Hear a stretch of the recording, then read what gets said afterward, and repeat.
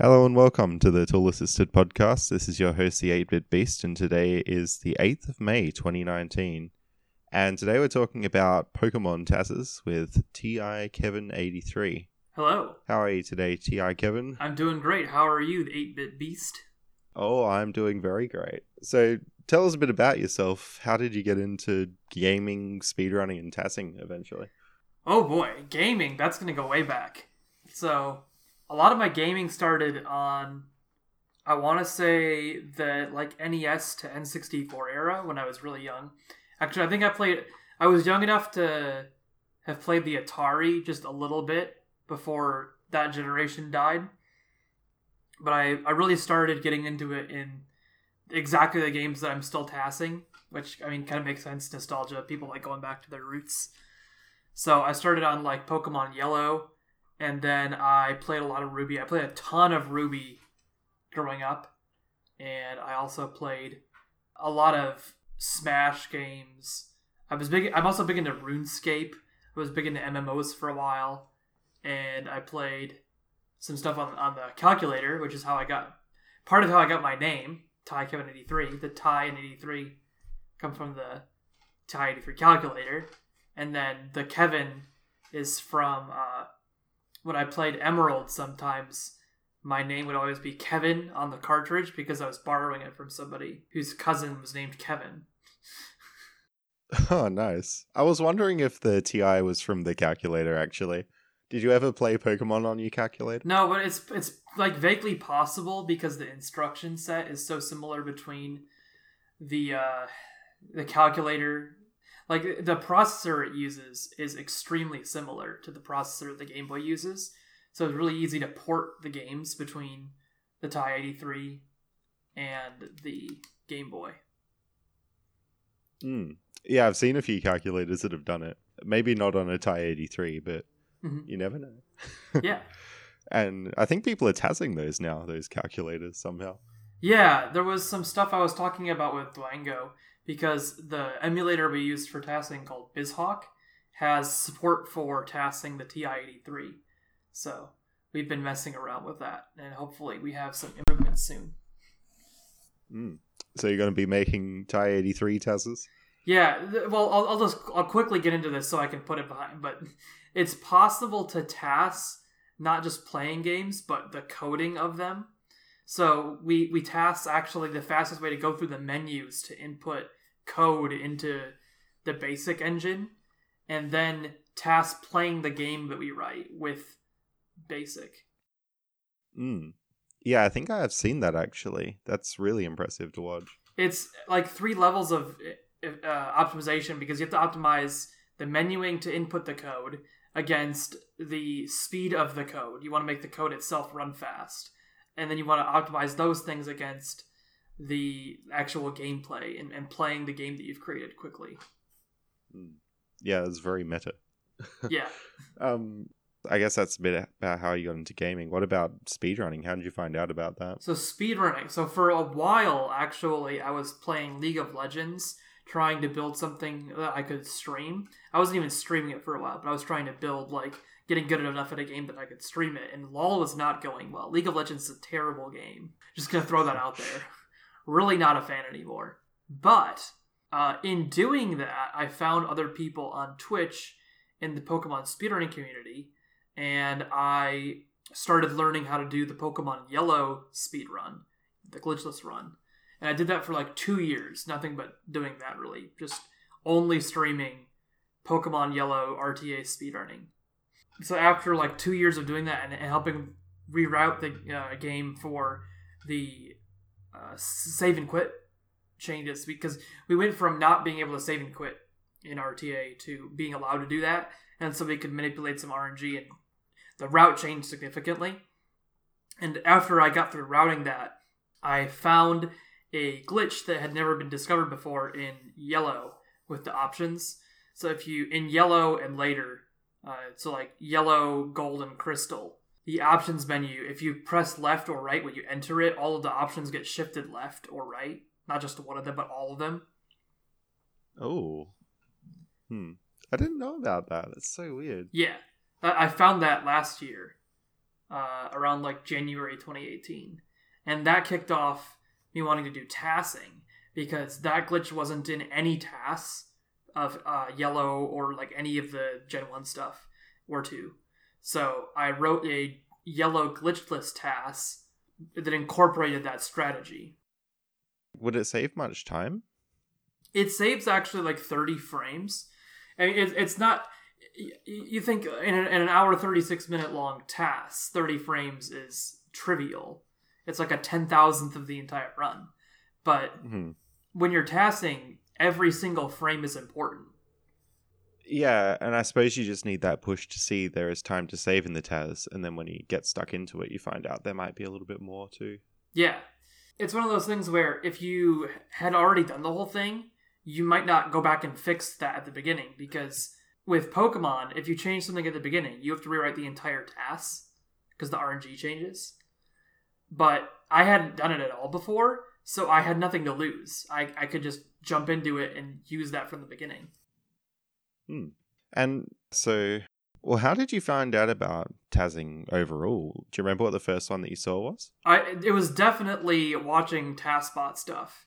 I don't remember specifically which one, like which block it was. It might have been like 2017 or 2018. But I definitely heard about it first watching TAS block. Interesting. Yeah, a lot of people say SM64 0 star. Oh yeah. See, like, interesting thing about me, I basically know like of people who know about tassing, I might be the worst person to go to for SM64 stuff. I actually like almost skipped a lot of the N64 generation. So with Pokemon, are you still doing much RTA, or are you focusing mainly on tassing now? Obviously, like, I've lost a lot of the RTA stuff, having focused on tassing a lot, but I did pick it up again recently to be able to play Yellow. And actually, sometime last year, I want to say like last October, there was a 20th anniversary race of Pokemon Red, and I learned Red to be able to do that race. And I ended up getting like 2nd out of 15 people in one of the races. Oh, nice. Congrats. Thanks. Yeah, I'm still keeping sharp there. Do you find that the tassing knowledge helps with RTA? Oh, yeah. It's crazy. Like, if you analyze every frame of a game, it makes way more sense what you're supposed to do when you're playing in RTA. Definitely.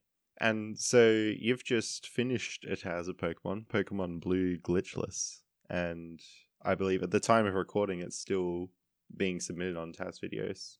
Hasn't been accepted yet. Yeah, it's in the judging process right now, so we'll see how that goes. So all our listeners can remember to go and vote and comment on that one. That'd be great. It's gotten kind of less commentary than I usually get out of the TASes. I noticed that. I think it's just possibly the time of year or something. I don't know. But even the Yellow one, which was similar, had a lot more. Yeah. I think it's like, it might be like Burnout. Like, it's even though there's a ton of minor differences from Yellow, the overall structure is very similar. So if you've seen an hour and 30 minutes of Yellow, you might not want to watch another hour and 30 minutes of Blue. Yeah, that's a good point, though. I guess, like, yeah, as soon as I saw it on there, I clicked on it and watched the whole thing. But that's only because I've wanted this TAS for a really long time. It's surprising to me that it hasn't really been done before. It has been done before. It's not completely neglected. It's just a matter of, like, the specific category. It was done on the Japanese cartridge before. Nobody done it on English, and nobody done it on a recent rule set. So I think the Japanese one was like from 2006. And so while it's like extremely well optimized, considering it was from 2006, it uses the Japanese rule set and has like some really like glaring mistakes. For instance, it doesn't know about walking behind Oak at the beginning of the game. Like, when people watch Gunner, who's like a big RTA Pokemon streamer, one of the first things everybody asks when they watch him play Red, Blue, or Yellow is, why did you go behind Oak? It's just like the first thing that people think of when they watch Pokemon now. But in 2006, nobody had thought of that yet. Yeah, I remember watching that original Japanese one as well, and it kind of taints the rest of the run if you're not walking behind Oak, because you think, oh dear, this is an old one. Yeah. But I'm sure there are still some good bits to it. Yeah. The rest of it is like exactly what you would expect out of a modern run. Now the thing is, I don't know if it's an actual like tool assisted run or if he was modifying each outcome. Because if you were back then, the emulators like in 2006 were really really sketchy.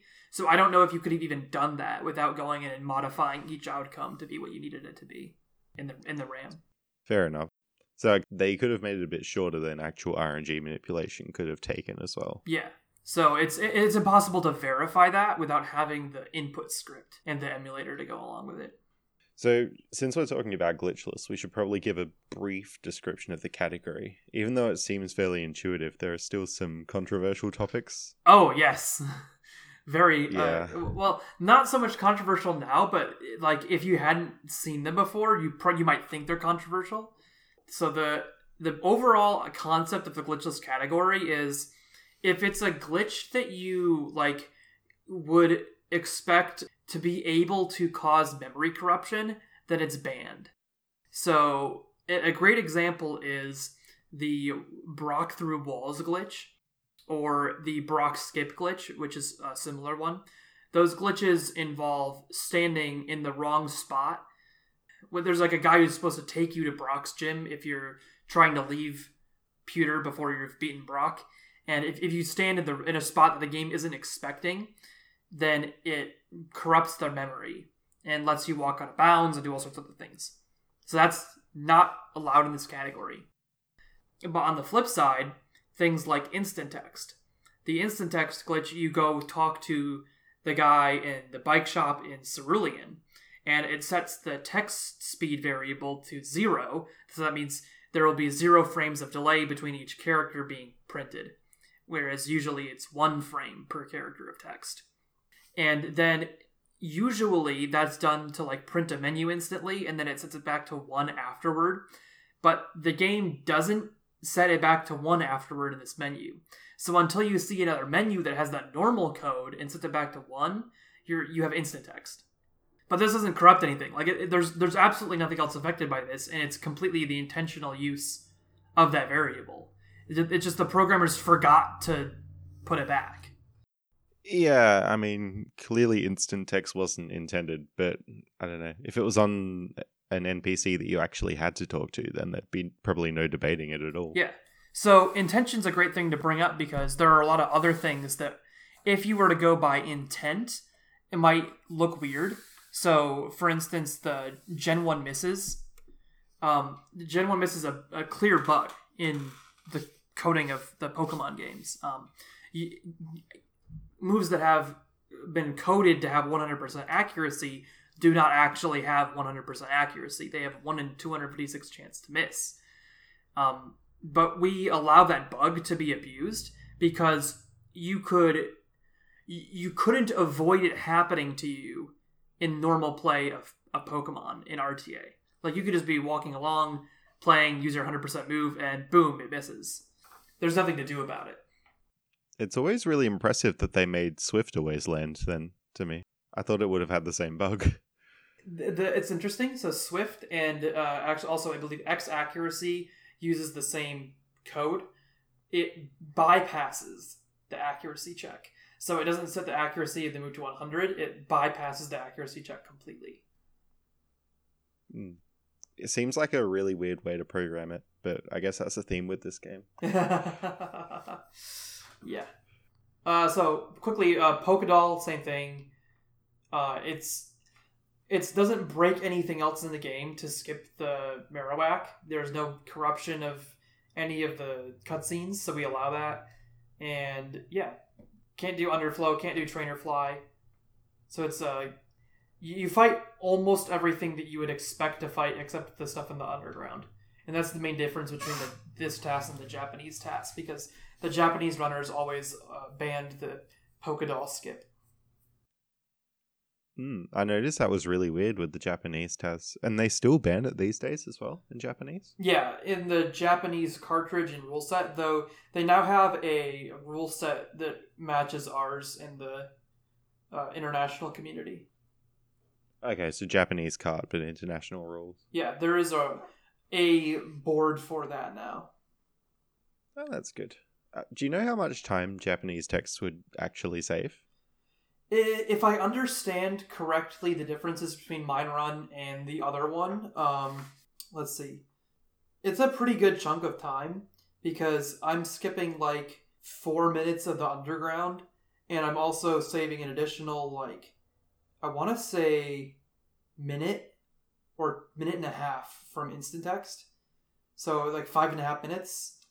And I think it's like a 131, is it? The existing Japanese task? So I want to say it's like 3 or 4 minutes of time save. And would you ever consider doing a task on the Japanese version? If I got like bored and had nothing else to do. Yeah. I guess, like, I don't know, English is always the standard. If it were me, I would be tempted to do it on Japanese, but I understand why people want to do it in English as well. Yeah, if I was really bored, what I would probably do is I would task the Japanese yellow, because it doesn't have colors yet. Like the yellow international release has colors hacked into the engine and you get color lag everywhere, but yellow Japan does not have colors. So it's a true Game Boy game still. So if you do Japanese text and no colors, you would save like 4 or 5 minutes. Wow. That seems so weird, because Pokemon never really felt that laggy to me playing it casually, unless you were doing glitches and stuff. Mm-hmm. But I guess when you're tazzing it, that's a different story. Good. So you also use Red Bar a lot in the Taz, and that has been controversial in the past. Yes. I can explain some of that. Yeah, that'd be fantastic. Yeah, the Taz videos community, especially back in the day, used to dislike the use of Red Bar. And this is because on Taz videos, especially, entertainment value has a lot more prominence than it does on speedrun.com. So, like, on speedrun.com's Pokemon categories, we don't factor in entertainment value at all. There are a lot of categories that are very, very boring and exist. But, like, for instance, a task of Pokemon Ultra Sun at, 6 hours or 5 hours it might be, it would probably never be on task videos because it's just all cutscenes. Yeah. I'm joking, of course. It might be. Might be in Vault. Yeah, it might be in Vault, right. There's a place like this for Vault. So, Red Bar is, to some people, annoying because it's this jingle that you can't get rid of. It's just constantly blaring unless you have full health. And it has a side effect of also being way faster because the Game Boy basically is very, very bad with sound. It only has a limited amount of resources to dedicate towards sound. So if the Red Bar jingle is playing, it can't play any other jingles. It just doesn't have the CPU resources. So Red Bar overwrites everything else, and those jingles that would usually delay events in the game no longer delay anything. Yeah. It always makes me so happy to hear the Red Bar jingle because I know you're saving time.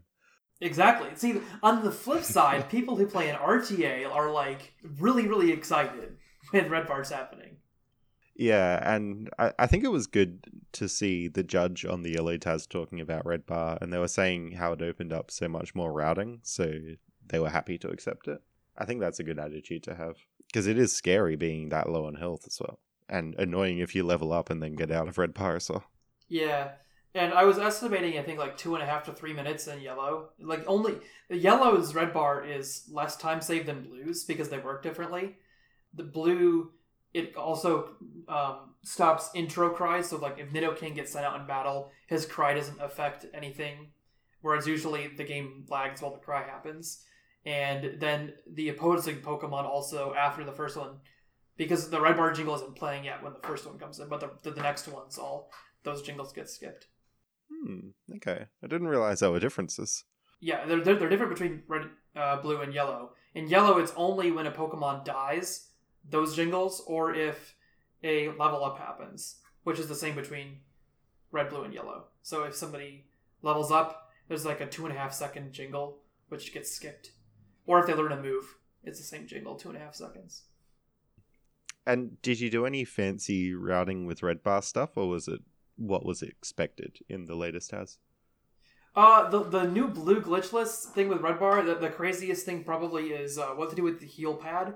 So there's this heal pad in Lavender Tower where you're forced to heal, or you can technically fight another trainer, but you don't want, like, fighting an optional in a TAS is basically just a non-starter. That's not going to happen. So it's significantly faster to use the heal pad than to fight the trainer. And not only that, you would think that you might want to fight the trainer anyway in TAS because you want to keep the red bar. But it's actually faster to take the heal pad and then regain red bar on the next Ghastly by thrashing it and then getting hit by Nightshade 4 times. So you thrash, it misses because normal isn't effective against Ghost, and then that just happens 4 times back and forth until you get hit for the level of Ghastly times 4 damage. So 96 damage, and you get red bar again. It's amazing to me that that's faster. I mean, I thought you would either fight the optional or gradually lose it down to red bar, but I guess it makes sense if it saves so much time, yeah. Yeah, like, to think about it gradually, you would be losing, like, chip time. Like, if you took a single Nightshade against each Ghastly, you're going to be not getting the intro cry in that battle, and the death cry from that Ghastly, and then the intro cry, and then the death cry. And the chip time adds up very quickly in blue. But on the flip side, if you use Thrash straight away into the first Ghastly, then you're not selecting each of those 4 Thrashes. There's no move selection there. Yeah, I guess if you're basically killing everything in one hit, then doing it gradually versus not gradually doesn't make a difference, really. Mm-hmm. And you took the heal pad mainly for PP reasons, is that right? And to not fire the optional. Yeah. You do get some benefits out of that because, for instance, we had that crazy fight in the rock tunnel. If you haven't seen it yet, pause the podcast, go get on the video and watch Rock Tunnel, because the hiker fight is one of the most beautiful things in Pokemon speedrunning. But we get the hiker to self-destruct us, but then have the self-destruct Gen 1 miss us. So they die from using self-destruct, and we live. Nice. On, like, no health. And we need to do this because we're out of bubble beams. So there is actually a big advantage in taking the heal pad that your bubble beam PP gets refilled. Yeah, that's good.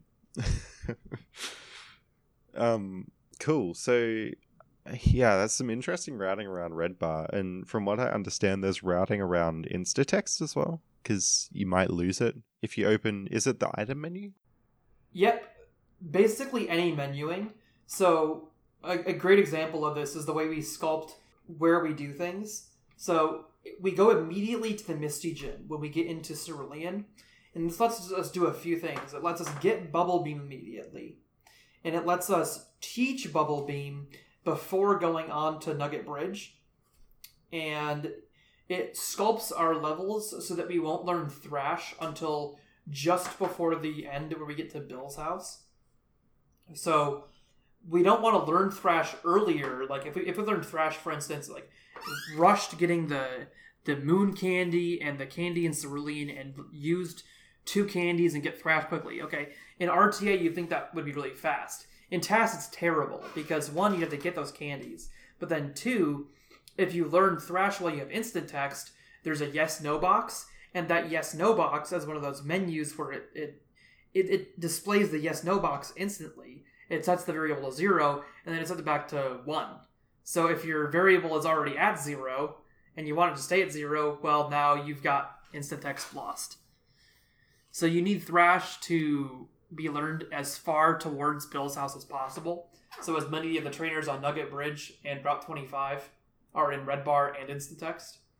So we do the Misty Gym, then we get instant text after teaching Bubble Beam, and then do all of the bridge and almost all of Route 25 and Red Bar and instant text, and then lose it after, because we have to lose it for learning Thrash, and then we have to lose it anyway just after that, because we need to escape rope, which is the item bag like you were talking about, back to the bike shop to get instant text again before going to Surge. Nice. I forgot you can escape rope out of Bill's house as well. Isn't that another controversial glitch thing? That I don't think that's controversial, but if you were going by developer intent, it's probably reasonable to say that's a glitch because it's fixed in yellow. But a great quote I remember telling ThunderX when I was explaining some of our logic with avoiding using developer intent. Okay, if you use developer intent, now we got to think about, well, the badges are displayed in a specific order in the trainer card, so really we should probably fight them in that order. And then another great one is, so in Pokemon Legends anime, Ash is clearly seen catching Mewtwo, so the developer clearly intends you to be catching Mewtwo. So really the speedrun should end not after the Elite Four, but after you go catch Mewtwo. Oh dear. So that's kind of the problem you get into if you stick to developer intent too much.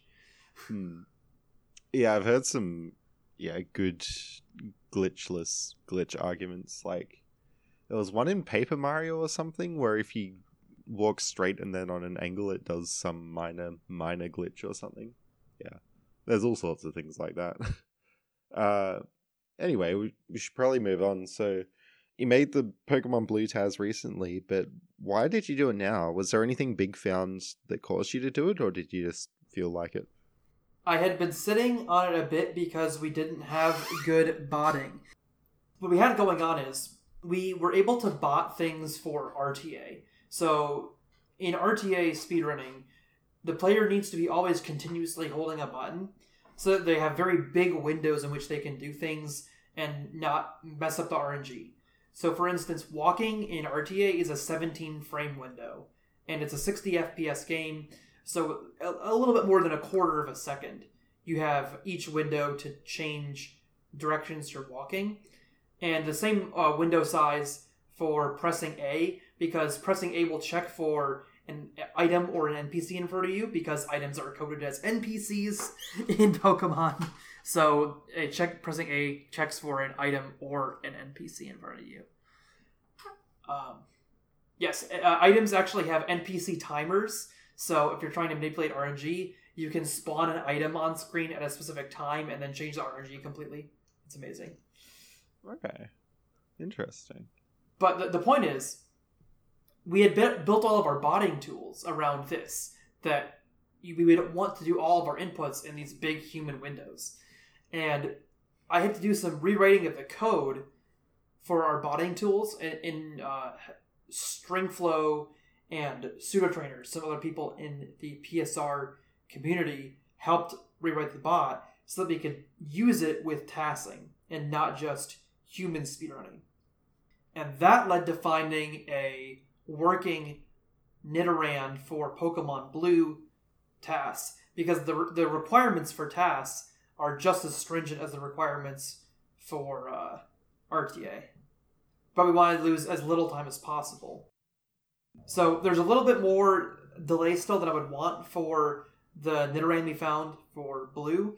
But for instance, a great example of how amazing you can get with delays in TAS is that there is only 8 frames of delay to find the Pikachu in the forest.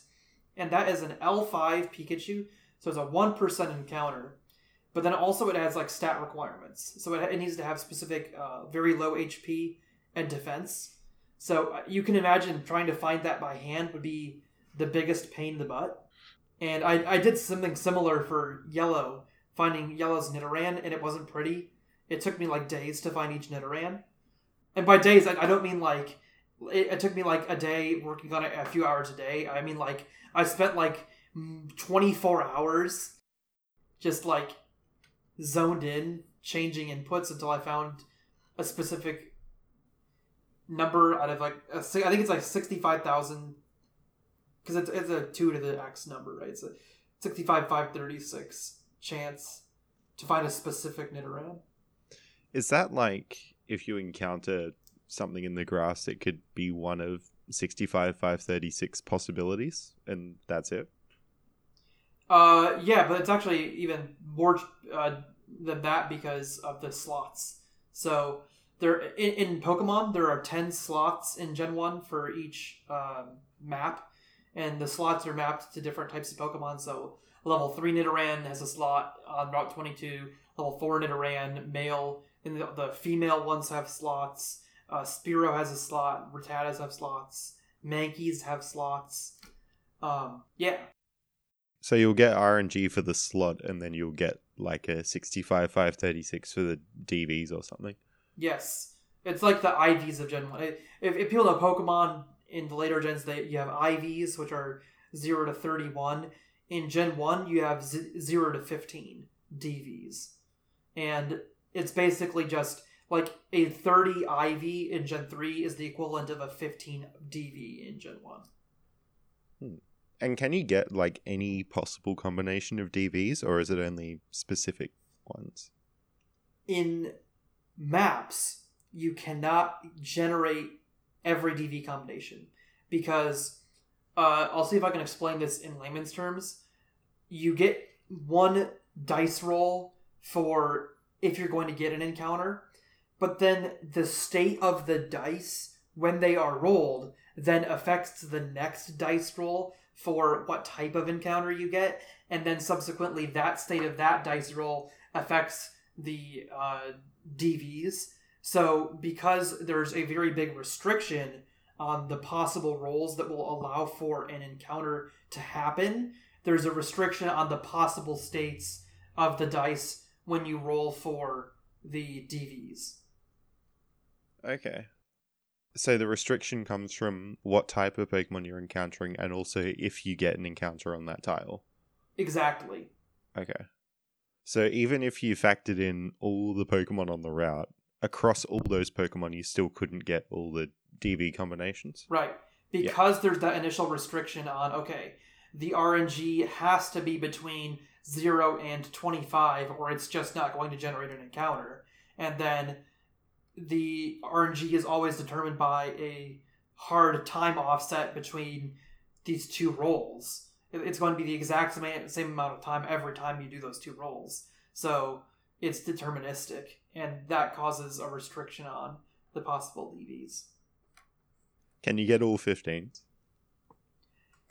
Not in wild encounter slots. Now, this is not entirely true because Pokemon you get that are not generated by wild encounters don't have that check for if you're going to get an encounter. So like for example, Mewtwo, you press A, Mewtwo spawns, so there's no restriction on the initial RNG state. Yeah, I vaguely remember like shiny hunting being easier with those. Yes. Yeah. Now of course Gen 1 doesn't have shinies. Yeah. And yeah. none of the Gen 2 DV combinations for shinies are possible in Gen 1.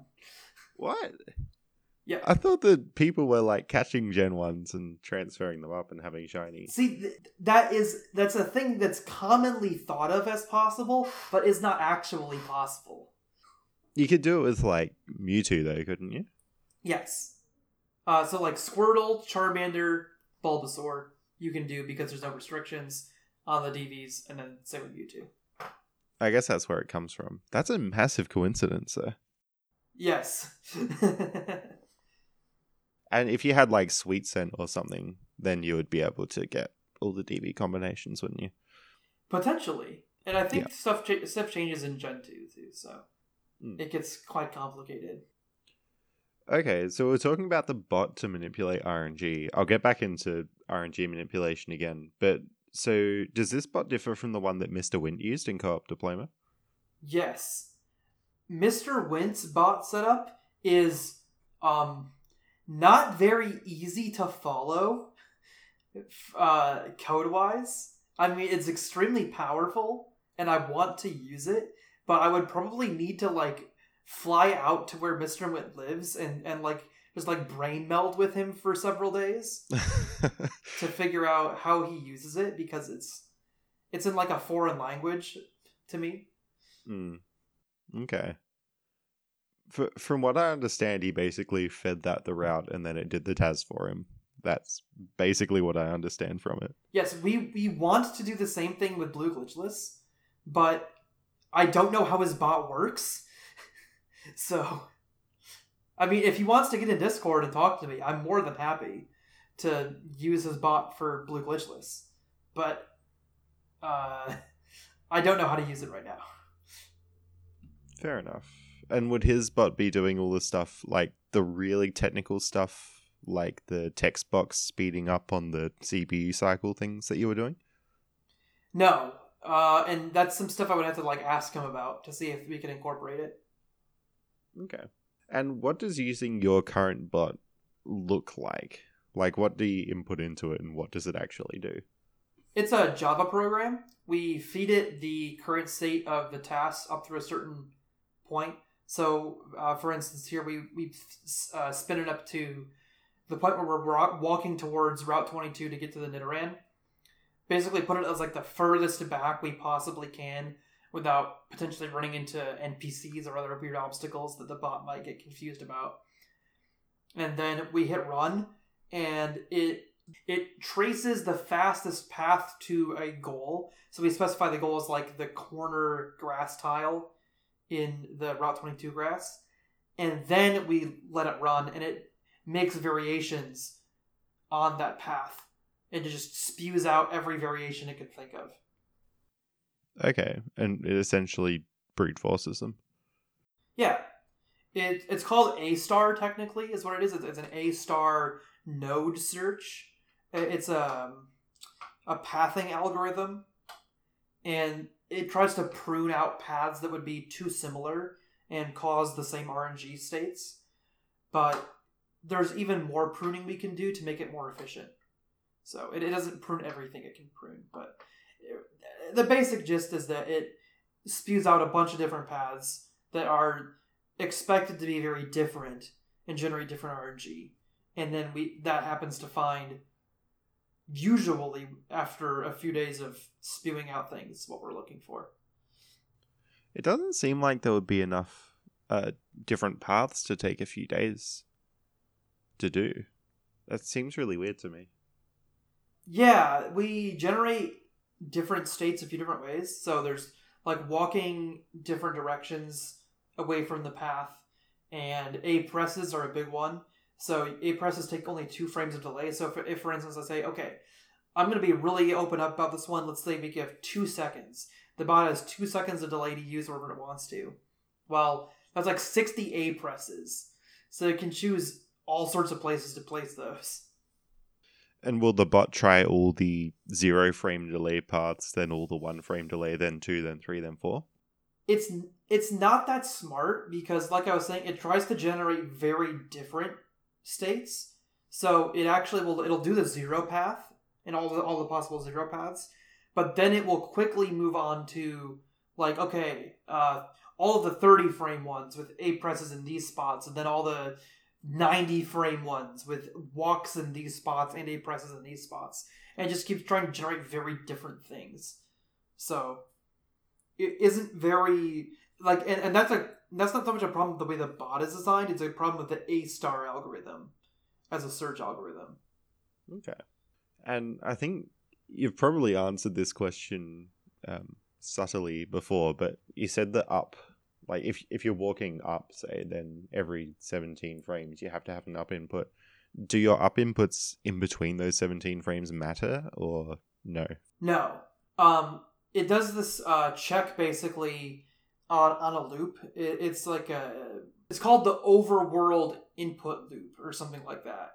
And that will only happen again in 17 frames if you've pressed a button previously. So if I press left, then I'm not going to get another overworld input loop for 17 frames. But if I don't press left, and this is why the bot needed to be reworked a bit, if you don't press left, it'll only be 2 frames for it'll accept another left input, which you can't really use in RTA because who's going to try to time, okay, I'm waiting exactly 4 frames and then pressing left again. No, yeah. That's not happening. So if you like go 17 frames, wait 1 more, then press left again, that changes RNG as well? Yep. So it'd be like a 19 frame you're thinking of, like a wait 17, then wait 2 frames, and then start moving.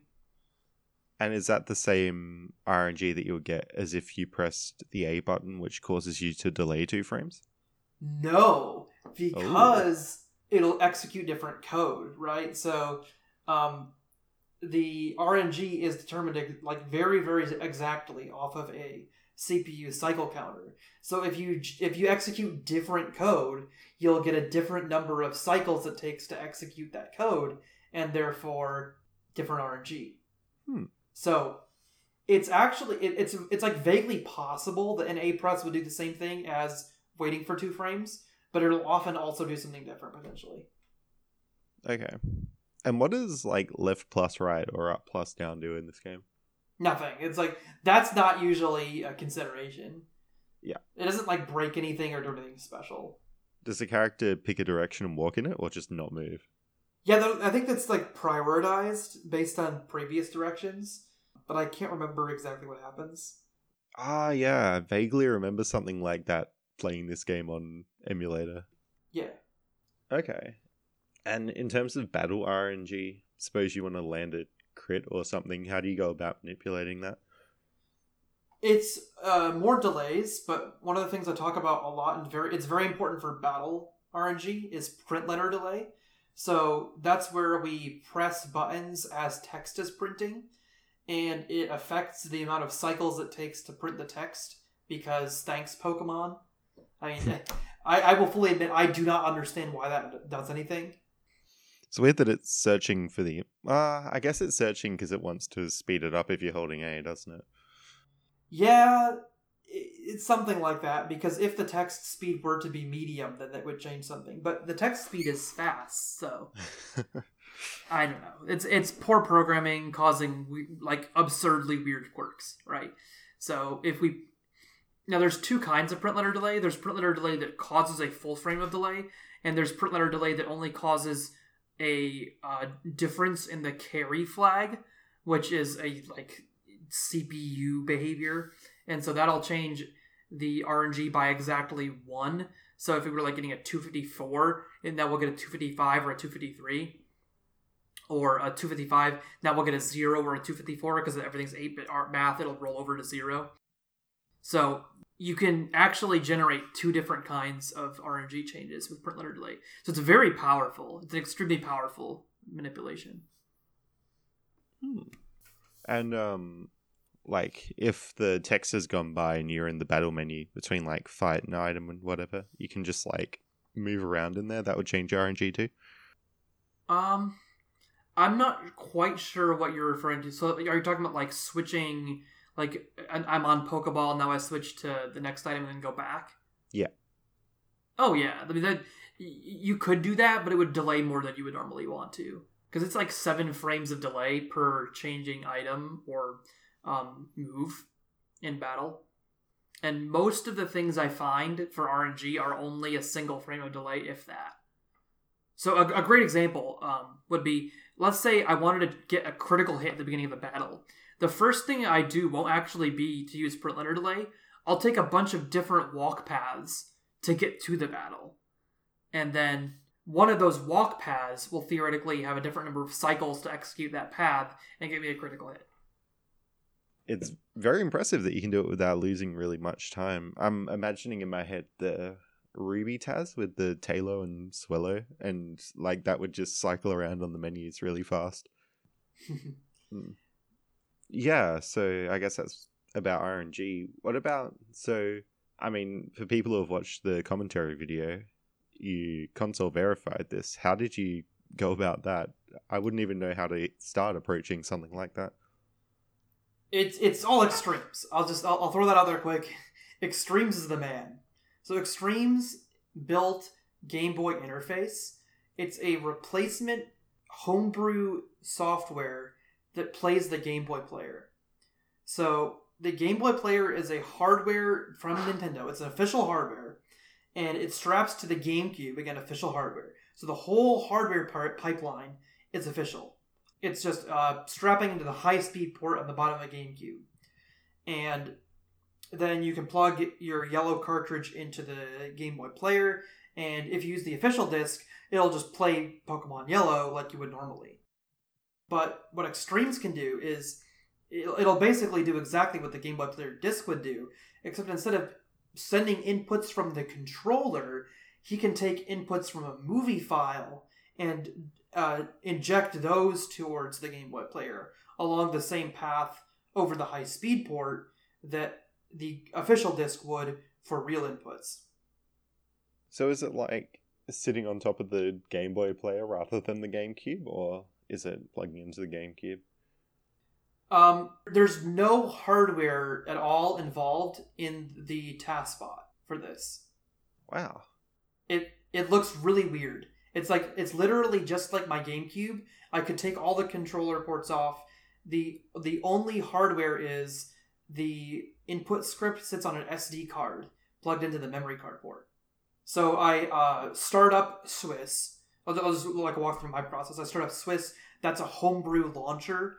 I use that to turn on Game Boy interface. So a program running on the GameCube, and then it takes the inputs it sees on the SD card and injects them into the high-speed port as if they were real inputs. And it times them, if I understand Extremes correctly, based off of the clock that is used for the GameCube's audio chip. Oh. Yeah, that's a very good approach. Do you ever have issues with, like, desyncs if the emulator is inaccurate? I would, except that we made Gambate perfect for this. So, if you're playing red, blue, or yellow, you will never desync. And I am quite confident now saying never, because I've executed something on the order of 45 to 50 billion cycles in the emulator without causing a desync now. So I'm pretty sure the emulator's perfect for Pokemon. Now, if I were to want to do anything else perfectly, I would have to do some more coding, because Gambate is only cycle perfect for Pokemon. There's a different emulator called SameBoy that we verified is cycle accurate for everything that we've ever seen in any game, because the programmer Lior works with what's his name, Gekio, and they have a test suite called Mooneye GB that basically has recorded every behavior that has ever been observed in any game that could cause different CPU behavior. And they run the SameBoy emulator against that test suite to make sure it's perfectly accurate. That's really impressive. I'm glad they're getting that accurate now. So why wouldn't you use SameBoy for Pokemon? Because the emulator devs for BizHawk don't want to incorporate it, because I don't know why. Okay. Maybe they will eventually. Who knows? Yeah. It's like one of those things that's like on the to-do list. I think there's like some politics potentially, because there's a guy, Alyosha, who's actually very, very cool. He worked with me to get GB Hawk, his emulator, which is in BizHawk, to be cycle accurate for Pokemon as well. So I believe I could use GB Hawk to do the same tasking I did in Gambate for blue and yellow and make it console verified properly. But GB Hawk theoretically could be made to be as accurate as SameBoy, and so there's some politics in whether, do we use this emulator we developed specifically for BizHawk called GB Hawk, or do we just port over SameBoy again and lose everything we did in building GB Hawk? Yeah, it's difficult, but I don't know. You could always make the option between the two. Exactly. So I think it would be great to have all three options. And the Pokemon speedrunning community, they like Gambate as well, don't they? Yes. The Pokemon speedrunning community, DeBombstew has basically written his own version of Gambate in coordination with Enterprinter and GIFVEX, and they were instrumental in another great backstory here. When I first did the Pokemon Yellow glitchless TAS, it did not work for all 11 billion cycles. It broke around like cycle 5 billion, which is absurd for one. Like, the concept that the emulator would be perfect for 5 billion operations and then fail is completely beyond any imagination. But then But it did, and we had to figure out why. And so my work in combination with GIFX, mainly GIFX's investigation, we were able to develop a new test program, like I was talking about, that they have for Mooneye and Sameboy. We built them a new test so that we could fix that behavior in Gabate and make sure other people in the emulator development community had the same access to fix it. Very good. Yeah, GB emulation, very impressive. I wish all consoles emulated that well, but maybe one day. Yeah, it gets a benefit from being like as simple as it is, that we can just write a few hundred tests and have every behavior possible emulated accurately. And the Pokemon community, I've noticed, compared to a lot of others, seems to have a lot of really technical people in it. So the skills there, definitely. Yeah, that's kind of where I was going there. Is so DeBombstew now manages a emulator called Gabate Speedrun, which incorporates all these finds, and it's basically the perfect emulator for Pokemon because we've developed it to be cycle accurate for Gen 1 and 2 Pokemon. I guess another thing is, like, because so many people want to run at RTA, but capturing a Game Boy is not easy, so it makes sense that you would want really good emulators. Mm-hmm. And the systems are getting very old and temperamental. Now, the GameCube and Game Boy Player setup is extremely resilient, so I don't imagine you'll have too much problems anytime soon. But it's still really nice to have that option for when things do get too old, that we don't need to lose anything by going to emulator. Yeah. That's so weird to think about Game Boy getting old, but yeah, I guess you're right. Cool. So yeah, moving back onto the Blue run. We talked a lot about RNG manipulation, I guess overall routing. But did you manage to save any time in the nitty-gritty movement? Is there much movement tech, or does it all come down to routing and RNG manipulation and stuff? I wish I could tell you that the answer is yes, but the movement tech is actually almost completely identical between red, blue, and yellow. The only real difference in movement that I can think of off the top of my head is something that... Well, okay, there's two different... Good question, because now that you say it, I'm thinking of things. But in RTA, at least, there's two major differences. The forest has different tiles that can give you encounters in red, blue. So if you take a specific walk path through the forest, you don't even need to manipulate it. You just won't get encounters, because these certain grass tiles have flowers in a certain corner, and the game actually only uses that corner tile to check whether or not there's going to be an encounter, and it doesn't see grass. It sees the flower. It says there's not going to be an encounter. Yeah, I remember when that was found. Yeah. Shen does a better job of explaining it than I do, but he mentions that at one of the old GDQ runs, and it's hilarious. But yellow, that's not a thing, so you have to actually manipulate the forest in RTA. The second thing I can think off the top of my head for movement tech is, we were talking about going behind oak. In blue, you don't actually need to go behind oak, you only need to go to the left of oak. You have to go all the way behind oak in yellow, because Pikachu is also in the way if you're only to the left of oak. So if you go all the way behind oak, Pikachu will be all the way at the top of the screen and not be in Gary's way. Did you go to the left or behind in blue? The recent test, I can't remember. I want to say I went to the left, but it wouldn't matter. I'm like 99% sure it's the exact same number of frames. When is it? It's when you get the Pokedex, isn't it? Mm-hmm. Yeah, it looks like he went to the left, which is good. I like going to the left because going behind always feels so janky, even though I know it's faster. It just feels wrong. Yeah. And I like having like as many variations highlighted between the two runs. And in between like red and blue, I remember in the co-op Diplomataz, they were saying like the title screen was faster on red or something. Are there many differences like that? We think that over the course of the run, because these weird cycle things are so important, that there's fewer cycles executed on blue, but I would actually have to do entire tasks of both, and it's so similar that it's not really a significant problem. I think it's just kind of historically that people use blue for tassing.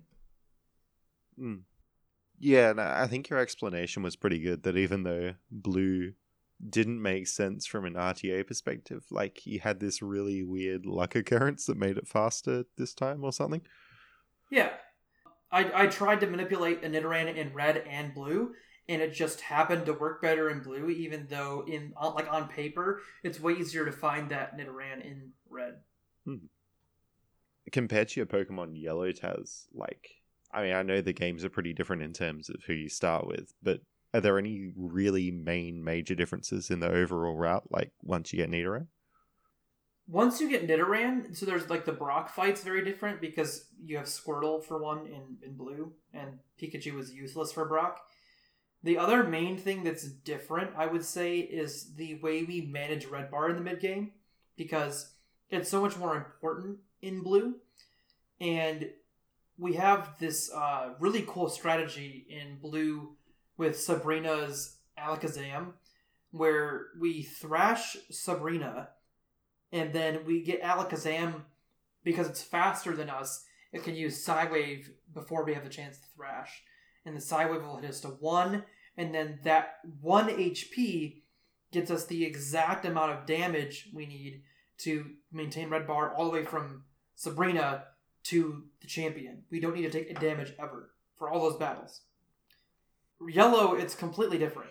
Yellow's actually a mess compared to that, because not only can we not do that, we actually have to take damage from some of their Pokemon, because I think, for instance, the Agatha's Gengar needs to attack us in some way. All of its moves are attacking. So we just take a lick, because it's the fastest thing that can happen, if I remember correctly.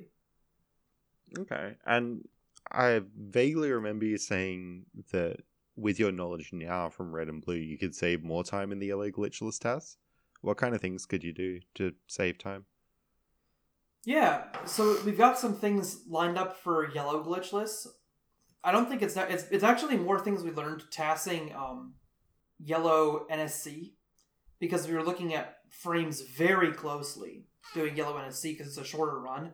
It's only 9 minutes and 47 seconds. So we were really, really, really optimizing the heck out of that one.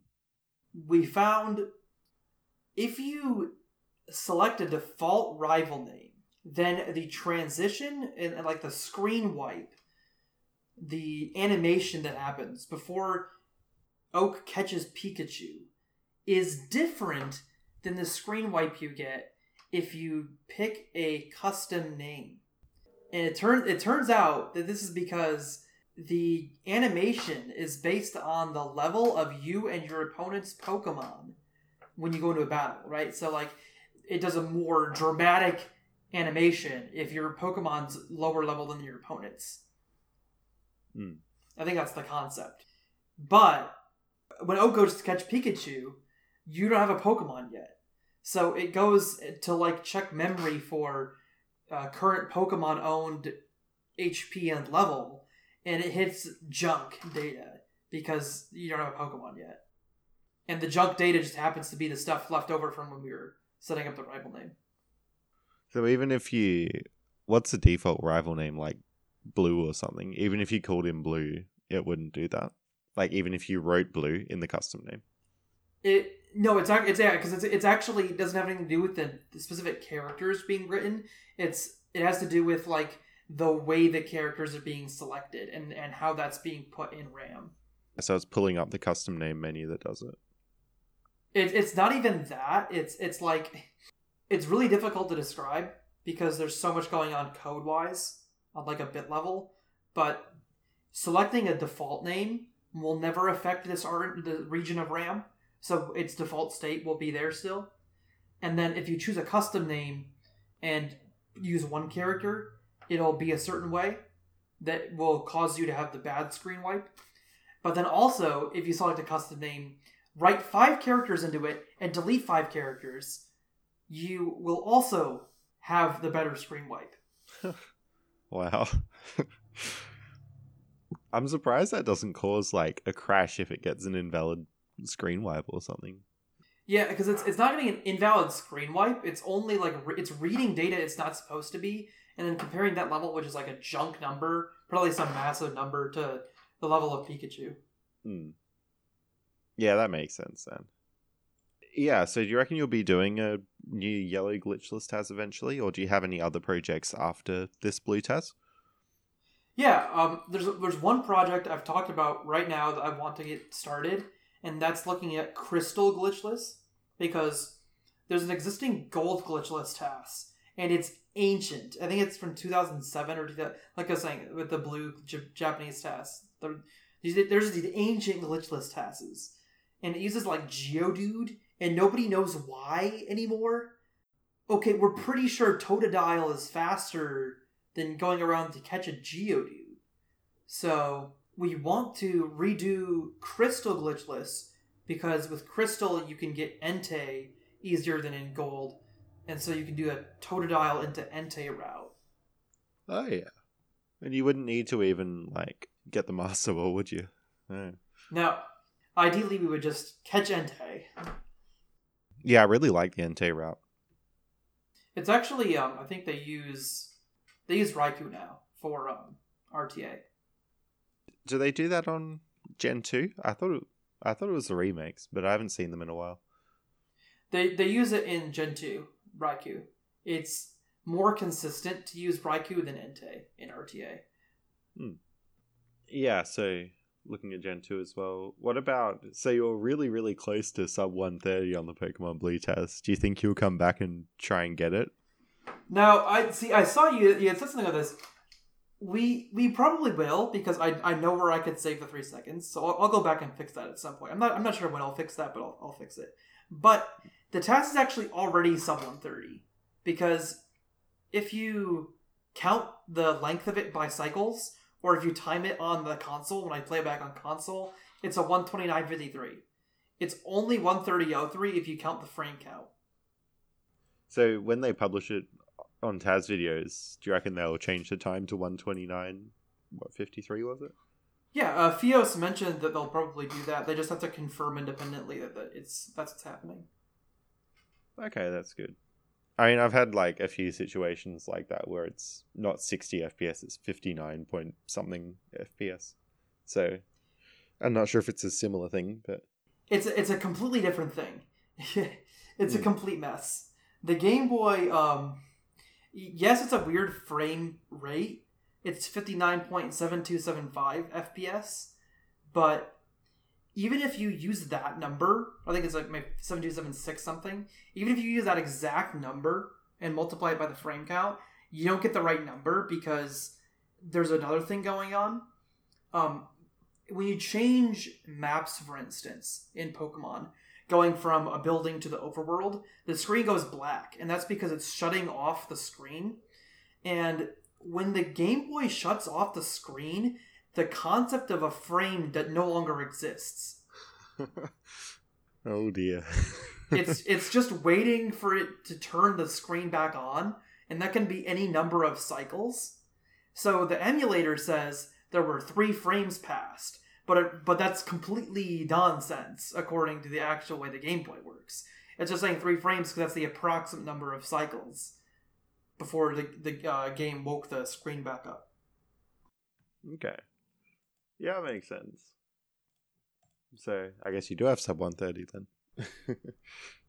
Indeed. Cool. And then anything else you want to talk about with the blue test? So like I was talking about improvements.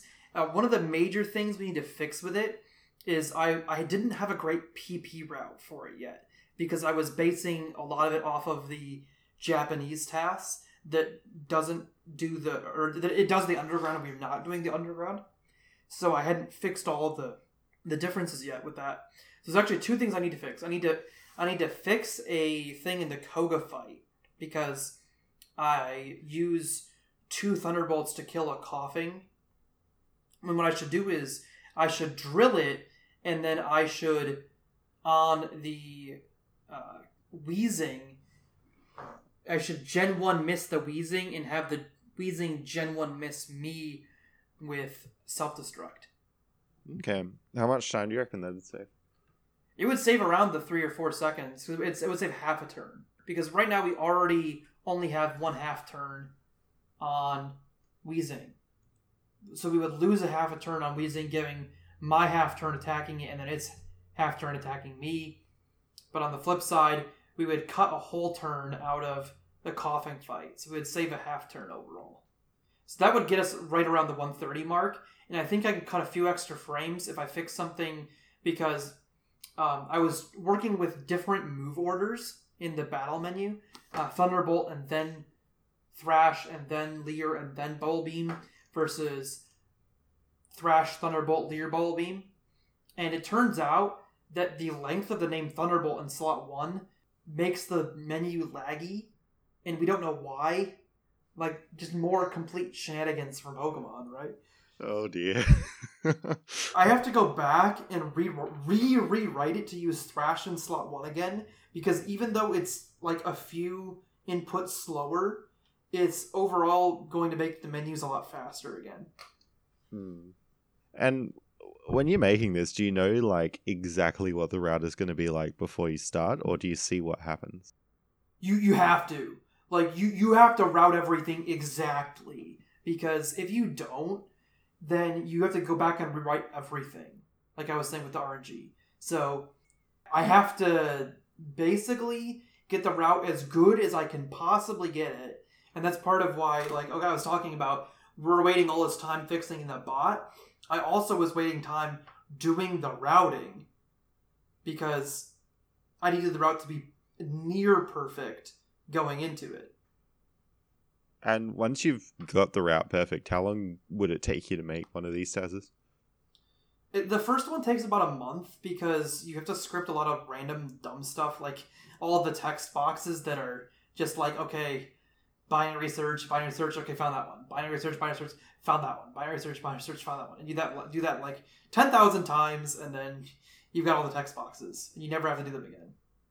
But you do have to go back and redo RNG. So, like, if I wanted to go redo Blue right now and fix the things that I'm talking about, it would take me like a week. Okay.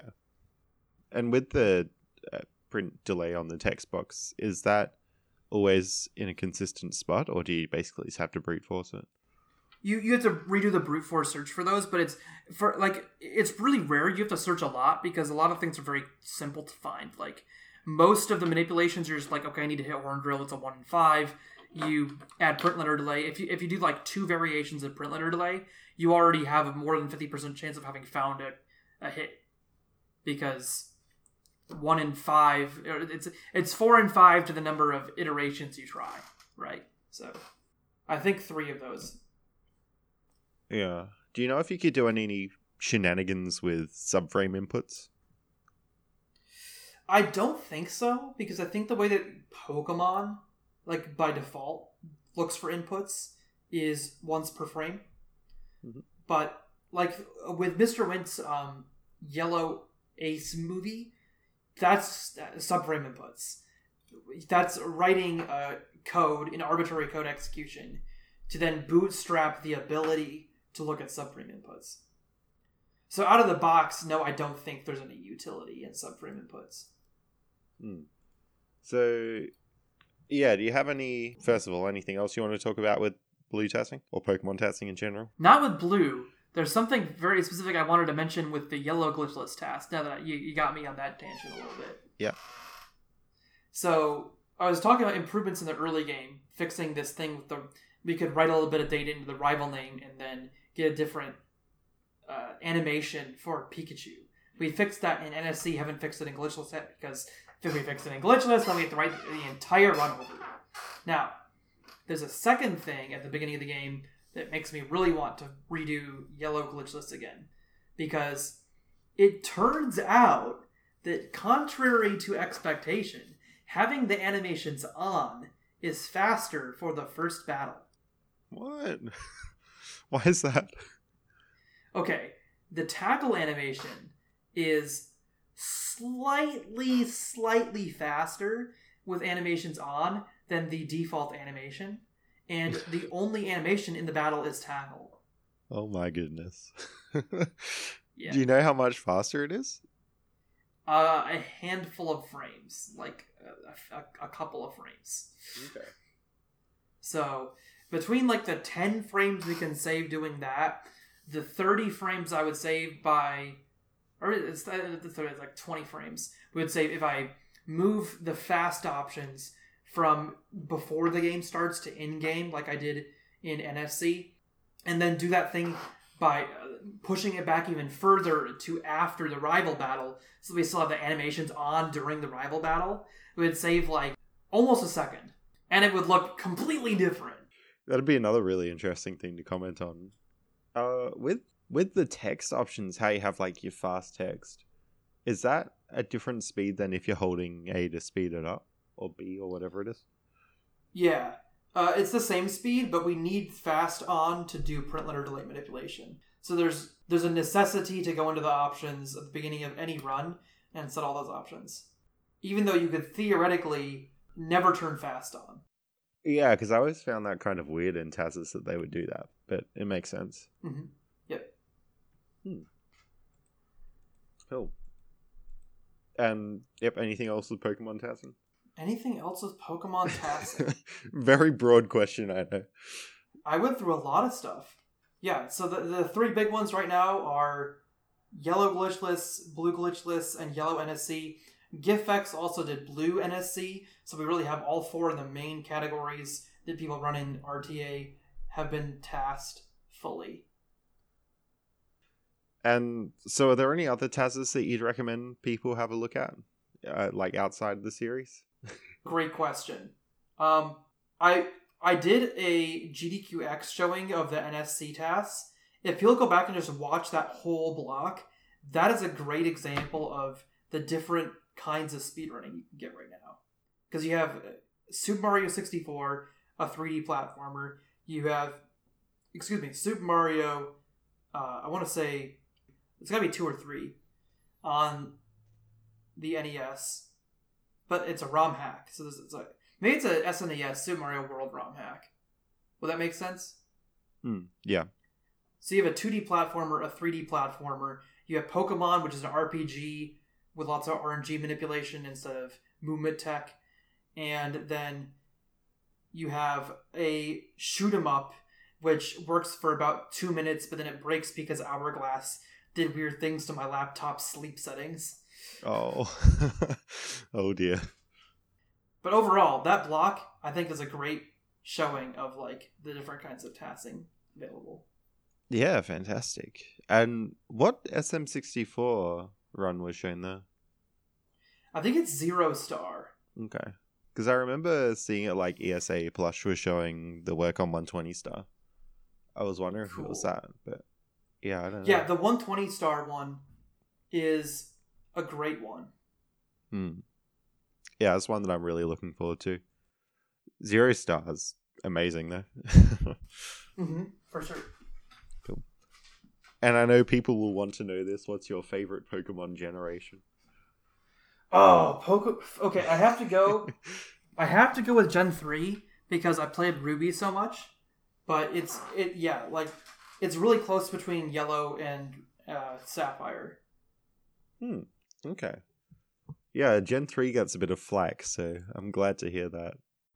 I don't know why it would. Like Sapphire has like no glitches.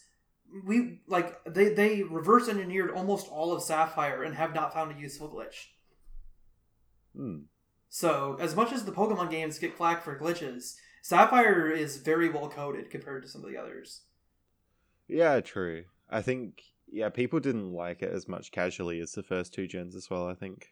Maybe they didn't sell as well. I don't know. But I liked them, especially like Fire Red. That was good fun. Yeah, the remakes are great, and those also have like no useful glitches.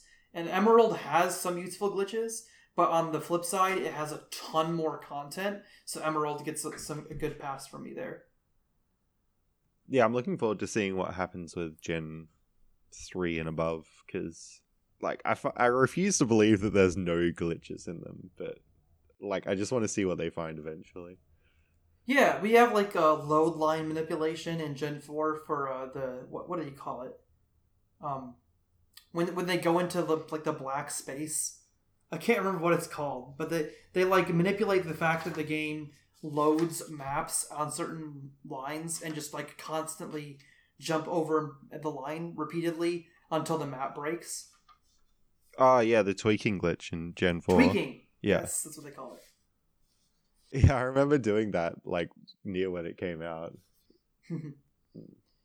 But yeah, they're not going to be tasked heavily, I think, like, ever, because of exactly what you were talking about with Ruby, where the later games have these RNG tables, and the looked up table has to be manipulated by intense amounts of delay, because if it doesn't exist in the lookup table, it doesn't exist in the lookup table. The only thing you can do is delay until you find the next point in the lookup table where those RNG values sit.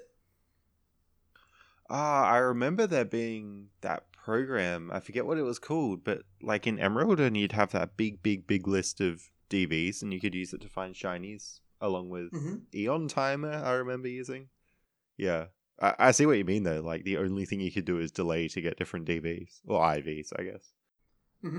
And some of the later gens use it for battles, and the battles move the RNG really slowly. So, like, contrary to every other game. So, like, Gen 5 tasks are really annoying, from what I've heard. Yeah. Well, you never know. Maybe we'll see, like, some Lotads or something. Who knows? But yeah, I think, that's probably it for today, unless you had anything else to say. The last thing to talk about is I just republished the tasks that I've done uncommentated on YouTube in 4K 60 FPS. So if you have the equipment to watch that, I highly recommend checking out the Taikon83 Speedruns YouTube channel. Fantastic. And I'll link that in the description. Where else can we find you? Like Twitter and Twitch as well? Yep, I'm on Twitch, Taikon83, TI Kevin83. Same on Twitter. And yeah, I have a Discord you can find at my Twitch too. Yeah, thanks for coming on. It's been very interesting. Like, I always knew vaguely about these runs, but not really much in depth. So it's been great to hear all about that. Awesome. Anytime, Dave the Beast. No worries. Thank you very much. And thanks everyone for listening.